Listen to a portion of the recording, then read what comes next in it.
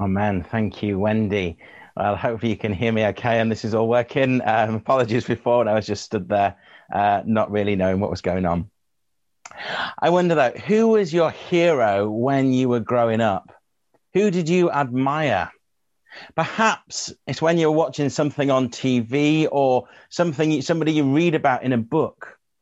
Perhaps it was a friend of yours who lived down the street and who you spent time with. The old saying goes, you live with them until you get like them. As Amanda and I have journeyed through these last few years, we've discovered more about each other. We've both noticed the ways that we've changed and become more like one another. If you had a hero when you were growing up, perhaps you wanted to be like them. I'm going to let you into a secret now. When I was growing up, I was a huge fan of the original Power Rangers series. Most days in the school playground, my friends and I would play Power Rangers. But it usually started out as an argument as to who was going to play Tommy and who was going to play Jason, the two leaders of the team of 5 or 6. Growing up in the schoolyard, I often thought about how much I would like to have a power morpher and be able to morph into something that had these wonderful abilities and was able to bring down the evil Rita Repulsa, or in the later series, Lord Zed. It really captured my imagination as a youngster. And I thought, I want to be like those guys on TV. I used to watch as they went to the local juice bar together as a group of friends and spend time with one another. And they got to know each other really well. I wanted to imitate them when I was growing up. Well, today we pick up our journey through Ephesians exactly where we left off a fortnight ago. If you remember, we explored how we need to change our behavior as we need to have the right mindset to change our hearts. We looked at how we live an authentic Christian life. In many ways, the split in the chapters that we had for the end of 4 and the start of 5 that's been put in by the translators is actually quite jarring, as we have to stop with Paul in full flow and then we pick him up again today with him already in full flow. We actually need to read the start of chapter 5 with the latter part of chapter 4 in our minds. What's our behavior like? What is our attitude like? There will be work that we need to do in our hearts and our minds. And then we can achieve the end of chapter 4. Be imitators of God. 4 words that probably fill us with, in some ways, fear. How can we imitate God? It's not simply something that's so outrageous to hear. It is really daunting too. When we look at those 4 words, how can we possibly imitate God? I was thinking to myself, how can I possibly imitate God? I'm quick to judge. I regularly sin. I'm not the most gracious person, particularly when I'm behind a steering wheel in my car, or, as Amanda will tell you, when I'm very tired. But Paul carries on, though. He says, be imitators of God and live a life of love. What does a life of love look like? It doesn't look like what Paul goes on to talk about in the following few verses about sexual immorality. In Paul's day, it's likely it wasn't very different to how things are now. In our Western culture, sex seems to be a word that attracts people's attention. Our society has become one where sex is seen far too frequently on TV, where one-night stands are okay. Or indeed, if something's advertised as sexy, it's supposed to sell it more. That was similar to Paul's day, which without the TV advertising. But in Paul's day, there was this sense of sexual immorality. Some religions in Paul's day would use sexual practices for their welcome rituals. And it was seen that those who were enlightened could do what they want. In our society, there seems to have been a massive shift away from what the Bible teaches us. The idea of staying celibate until married seems so strange to people outside the Christian circle. Not living together until you are married is just beyond the comprehension of most people. It seems to be the societal norm now that you move in together, you have children, and then you get married if it feels right. It really saddens me, though, that when I looked at the marriage register in Curacy, Amanda and I were the only couple with different addresses to be married in over 4 years. Society has gone to the extreme and moved so far away from biblical teaching on something that is reserved for marriage only that it'll be hard to bring it back. I think that warning that Paul tells us about at the start of Ephesians 5 is just as relevant today as it was back when this letter was first penned. After all, it's a topic that people shy away from because it's uncomfortable to talk about. Yet for those of us who profess Jesus Christ as Lord, Scripture is very clear on the matter. We have made it something that it isn't. Paul then cuts to the heart of the issue in verse 6. Let no one deceive you with empty words. Do not be brought into disobedience, and do not partner with them. We need to remember there are so many things out in the world that are there to try and trip us up, to move us away from living a life worthy of the calling that we have received. We have to stand firm in the truth of Scripture. We have to make sure that we are not being deceived by the ways of the world. Paul carries on and reminds us that we too were once in darkness, but now we are light. And to remind us to live in that way, to live in the light of the Lord. He continues in verse 11, have nothing to do with the fruitless deeds of darkness, but rather expose them. What things do we do in our own lives which are fruitless deeds of darkness? Where in our own lives do we need to bring them to the cross, lay them down before Jesus, so that we can do just as Paul says and be imitators of God? What parts of our lives are not being lived in the light? Now, I don't mean to sound harsh, but if you're listening today and thinking, well, I don't have any areas like that, friends, I'm afraid you're deceiving yourself. Because we know that Jesus was the only person to walk this earth who was completely sinless. We know that we often fall into temptation or sin, and we need to confess and seek God's forgiveness.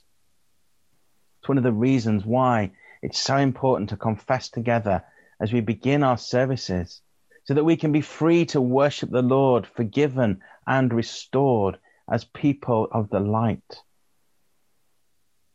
In many ways, this passage should serve as a warning to us about the dangers of living a life of the world. Paul doesn't mess around with his words. He very deliberately goes to the heart of why it is important to live a life that's worthy of being a disciple. He makes the point again in verse 15 onwards. Be very careful then how you live, not as unwise, but as wise, making the most of every opportunity, because the days are evil. Do not be foolish, but understand what the Lord's will is. This reminds us that as we journey on as Christians, we need to be tuned in to what the Lord is asking of us. In each and every situation that we come across, are we doing the Lord's will? Or are we allowing ourselves to get in the way and being unwise? When we get in the way of the Lord's will in the church, that's when things start getting messy. That's when things start to go wrong. Because when we do things in our own strength and our own will, it's an opportunity for the enemy to jump in, and he will stir things up even more, because he knows it's an area which could lead to disruption within the church, and indeed disunity, as we explored earlier in Ephesians, living together in unity in Christ. Now, I'm not saying we all need to be perfect in church. because that simply isn't the case. As Nicky Gumbel says, the church is a hospital for the wounded, not a museum of perfect people. We will fail. We will make mistakes. But that's not the issue. The issue is if we don't do anything about it. The most important part is what we do when things go wrong. Do we point the finger and hold a grudge? Do we look down on someone who has wronged us and think we know better? Do we actually forgive and move on? Remember, forgiveness is not about forgetting, but it's about reconciling with our brother or sister, something which is very important in the church. It's the whole reason why we have the peace before communion. The peace is originally there not to go round and give everybody a handshake or a hug or a kiss, pre-COVID, of course. But the peace is there so that we can go to somebody who has wronged us, go to somebody who we have wronged, and make peace before we come to the Lord's table. That's why it's so important in a church setting. Paul gives us a further reminder. Do not get drunk on wine, which leads to debauchery. Instead, be filled with the Spirit. Are we filled with the Spirit? Are we filled with the Spirit so that we can speak to one another with psalms, hymns, and songs, just as Paul says? Or are we running on empty? Are we running on dry? Because we've not been back to the Lord and sought the Spirit to fill us up once again. Paul reminds us here that we are supposed to use psalms, hymns, and songs. Singing and music has been an integral part of the church since the early days. Singing, whether aloud or in our hearts, is clearly something that was important to Paul. It wasn't simply a nice little add-on that the churches do. It was crucial.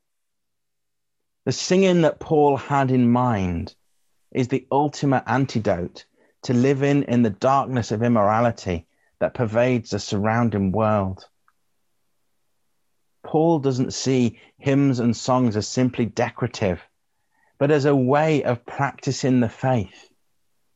After all, when we sing those songs together, when we're aloud, or when we sing in our hearts, they help to stop our heart and our mind wandering off into the realms of darkness. If we sing together, if we have those songs in our hearts and in our minds, then they're well stocked with wise and thankful themes. The songs we sing at church, the songs you might sing at home or in the car if you listen to worship music, they're not there merely for entertainment as the rest of the music culture is. We don't go to like New Wine or Spring Harvest to find out the wonderful bands and listen to the music. Yes, it's great, don't get me wrong, but we are not there merely to be entertained by them as you would be if you went to a festival. We go to gather the church together, to sing and fill our hearts and our minds with things of the Lord, so that when those deceits come, when those things that try to trip us up come, we can hold firm to the faith that we have. We don't come to church to sing because it feels good. We do it because the songs we sing instruct us, console us, warn us, and give us hope. Basically, Paul is reminding us that we need to see every day, every hour, and every minute as an opportunity for serving the Lord. That's what he says in this chapter. We need to understand his will, and we need to get on with it. After all, we're great in the church of talking the talk, but we need to go beyond talking the talk and actually put those words into action and move forward with these things. We need to understand the will of the Lord, and we need to get on with doing it. We do, however, need to make sure we don't slip into the mindset of constantly doing things and never relaxing. We need to make sure that we always allow ourselves time to simply be with God and rest in his presence. Essentially, we need to learn how to worship. And in this sense, worship is so much more than the songs that we sing. As Paul tells us at the end of this reading, to do the Lord's will, to have those things in our minds ready for when the deceits come. Obviously, as we know, over these last few months, we've been unable to sing aloud in church. We need to learn again that worshiping in any format is an excellent way forward. That our worship isn't just confined to the music, but that actually our service is in the liturgy. Our service is in the reading of scripture. Our service is in expounding the word of God together. Our worship is everything that we do on a Sunday and everything that we do outside of a Sunday that is in the name of the Lord. It allows us to relax into the love of God and to be filled with the Spirit. If we get too busy and too informal and too frenetic in lifestyle, it doesn't allow us the space to encounter God. But when we have set things out, when we use the words that have been given to us down the years, when we look at scripture, that gives us the opportunity to make way for the Spirit to work. We can't get so set in our ways that we always and only do it one way. Because worship is not about that. Worship should not be something that reinforces bad patterns of behavior. Worship is something that needs to be true and from the heart, like Paul tells us, so that we can be filled with the Spirit. It's a fine line to tread, and we often get the balance right. We need to follow a standard pattern in our lives, but not be confined to that. We almost need to see it as a skeleton, if you like. And the way that we express our worship in any particular week is the flesh on that skeleton. Because that then, friends, allows us the freedom to worship and to engage with what the Lord wants to do each week. Essentially, Paul wants every Christian to know what it's like when the Spirit fills our hearts and our lives, and particularly our minds and imaginations. Paul reminds us that we have to use all the resources of the Christian faith to do this. We have the Bible. That's where it all begins. We have songs, we have hymns, we have poems, we have liturgy. We throw that all into the mix, and that encourages us to engage with the Lord. But why is all of that important? Well, Paul's already told us. Because the world we live in is a dark place. We are people who live in the light. We can bring light to those around us. Of course, we will all fall short of this and return to darkness on occasions. But it's important that we don't beat ourselves up for it. We don't dwell on it, because that's what the enemy wants us to do. We need to come back to the Lord and seek his forgiveness. We need to come before the Lord and say, I'm sorry. We need to come before the Lord and actually receive that forgiveness and not hold on to the grudges that we may carry. This morning, I want us to engage and pray that we will be filled with the Holy Spirit once again. But before we do that, I want us to spend time in lament and then forgiveness so that we can be prepared to be filled with the Spirit. After all, we've talked so much in recent years about a revival that's coming, but are we truly prepared for it? In the same way, when we want to be filled with the Spirit, are we truly prepared for that? Or do we need to take some time on our own first with the Lord to get ourselves right so that he can then use us? We've heard the song a few times now, We Seek Your Kingdom, and that line, transform, revive, and heal society. I think that is a prayer for society in this day and age. But actually, I think we need to take a step back before we get to that and be actually praying, transform, revive, and heal me. Because it all starts with us. We need to get ourselves right with the Lord. We need to be transformed. We need to be revived. We need to be healed. And when we can do that in the church, we can then bring God's transformation, God's revival, and God's healing to those who we encounter. So firstly, this morning, I want us to spend a bit of time in lament. Lament is very much a part of our worship. because it's rooted in the biblical tradition. Lament grows out of the belief that God made the world full of his glory, and despite its sorry state, God will put things right. It includes the pain of the world and the wrongs that we have done, and saying plainly to God, things shouldn't be like this. So friends, as we move into a time of prayer in a moment, I want to encourage you, be blunt with the Lord this morning. Tell him exactly those things which aren't right. Don't be afraid, because he already knows. And as we do that, the lament that we bring will bring hope. Because God is the creator who is at work, restoring and repairing the world. Lamenting before God allows us to become more fully human and reflect the image of the living God, where the world is in pain, which brings us full circle to the start. Be imitators of God. There is no need for us to pretend that the world isn't painful. We face up to the pain and we hold it up in the presence of God so that it becomes fresh and creative hope. So we need to spend time lamenting the pain that perhaps we feel. And then we need to forgive. Something that's so easy to say but hard to do. We might be angry with how things have gone, how things are in the world at the moment when there's so much going on.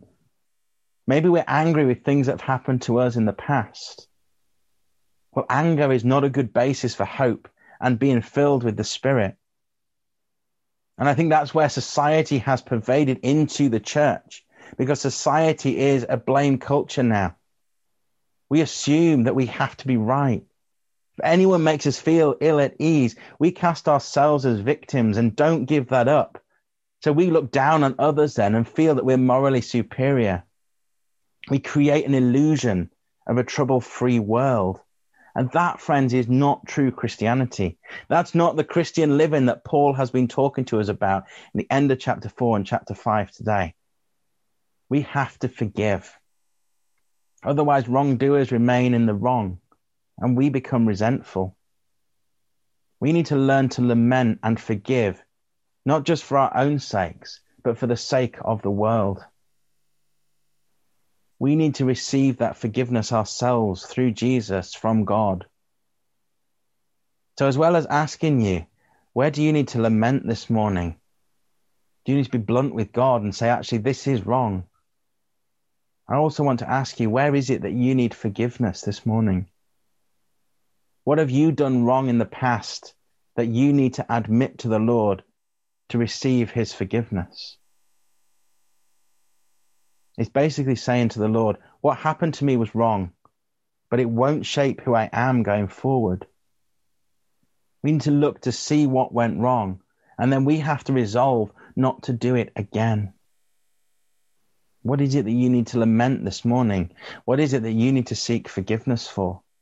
Or do you need to forgive someone who has wronged you? I want to encourage you to do that this morning. I'm going to take some time to just pray, to lament, to receive God's forgiveness. And then we're going to invite the Holy Spirit to come and fill us up. Because as we give those things over to God, we need to then be filled up with the Holy Spirit. We give to God the things that trouble us, and then we get filled up so that we can be transformed, revived, and healed ourselves. And we can then bring that out into society.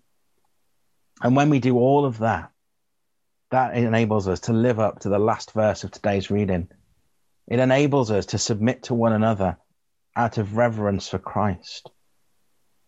Because we hand over to God the things that harm us, the things that hurt us, and then we submit to one another.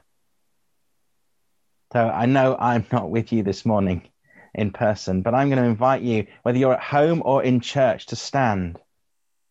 And I'm going to invite you to hold your hands out as a sign of being willing to receive from God and that you really want to do business with him this morning. I want to encourage you to spend time lamenting for the pain that perhaps you're carrying, that you've been harboring, maybe for just a week, maybe for a month, maybe for a year, maybe for 10 years. And then I want you to spend time seeking God's forgiveness. As we do this, Josh is going to play some music quietly in the background. Just take that time with the Lord this morning, and then we'll pray for the Lord to send his Holy Spirit and to fill us up. So, Father, as we come before you this morning, we take this opportunity to lament all the things that are wrong, all the things that are wrong in our own lives, all the things that are wrong in your world.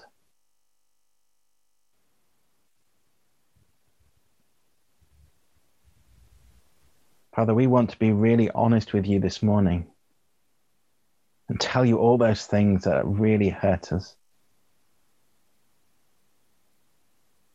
We want to give this back to you, Lord, and not hold on to it any longer.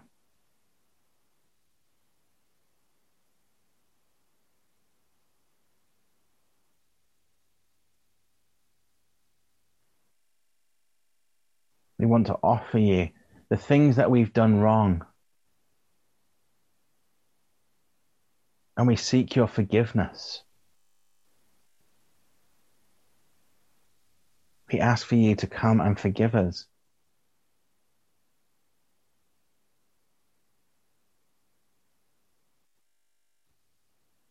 Perhaps it's somebody we need to forgive this morning. And Lord, we ask you to show us who we might need to forgive ourselves, to receive your forgiveness, so that we can then submit to one another in reverence for Christ.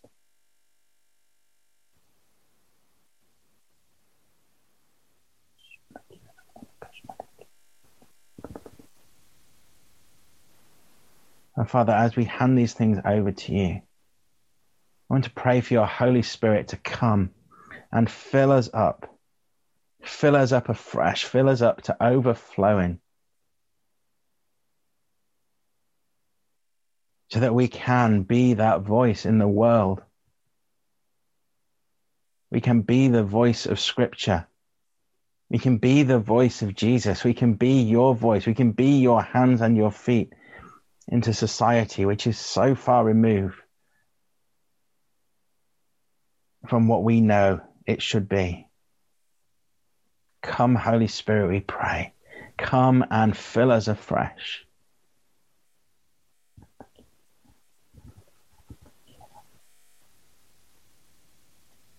Come, Lord Jesus.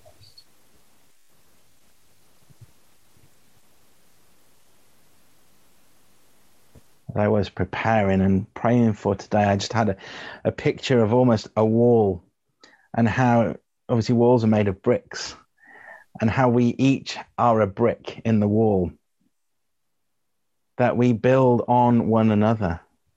That obviously as each brick takes the strain and weight of the one above, that we have to do that as a church. That actually we need to be alongside one another. That we each have something to bring, and that if one brick's not there, the wall falls down.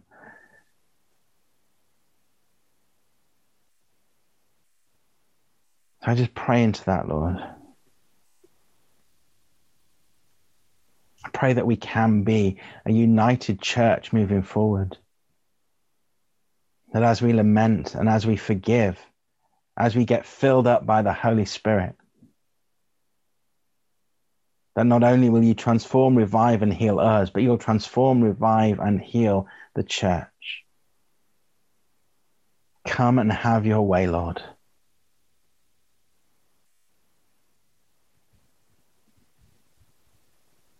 Come, Lord Jesus. Come, Holy Spirit.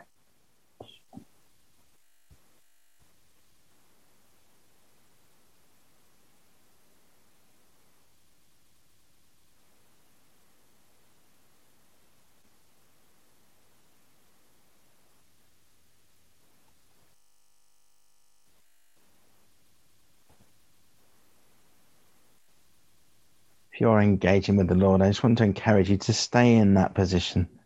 Stay in that surrender. Receive from him this morning.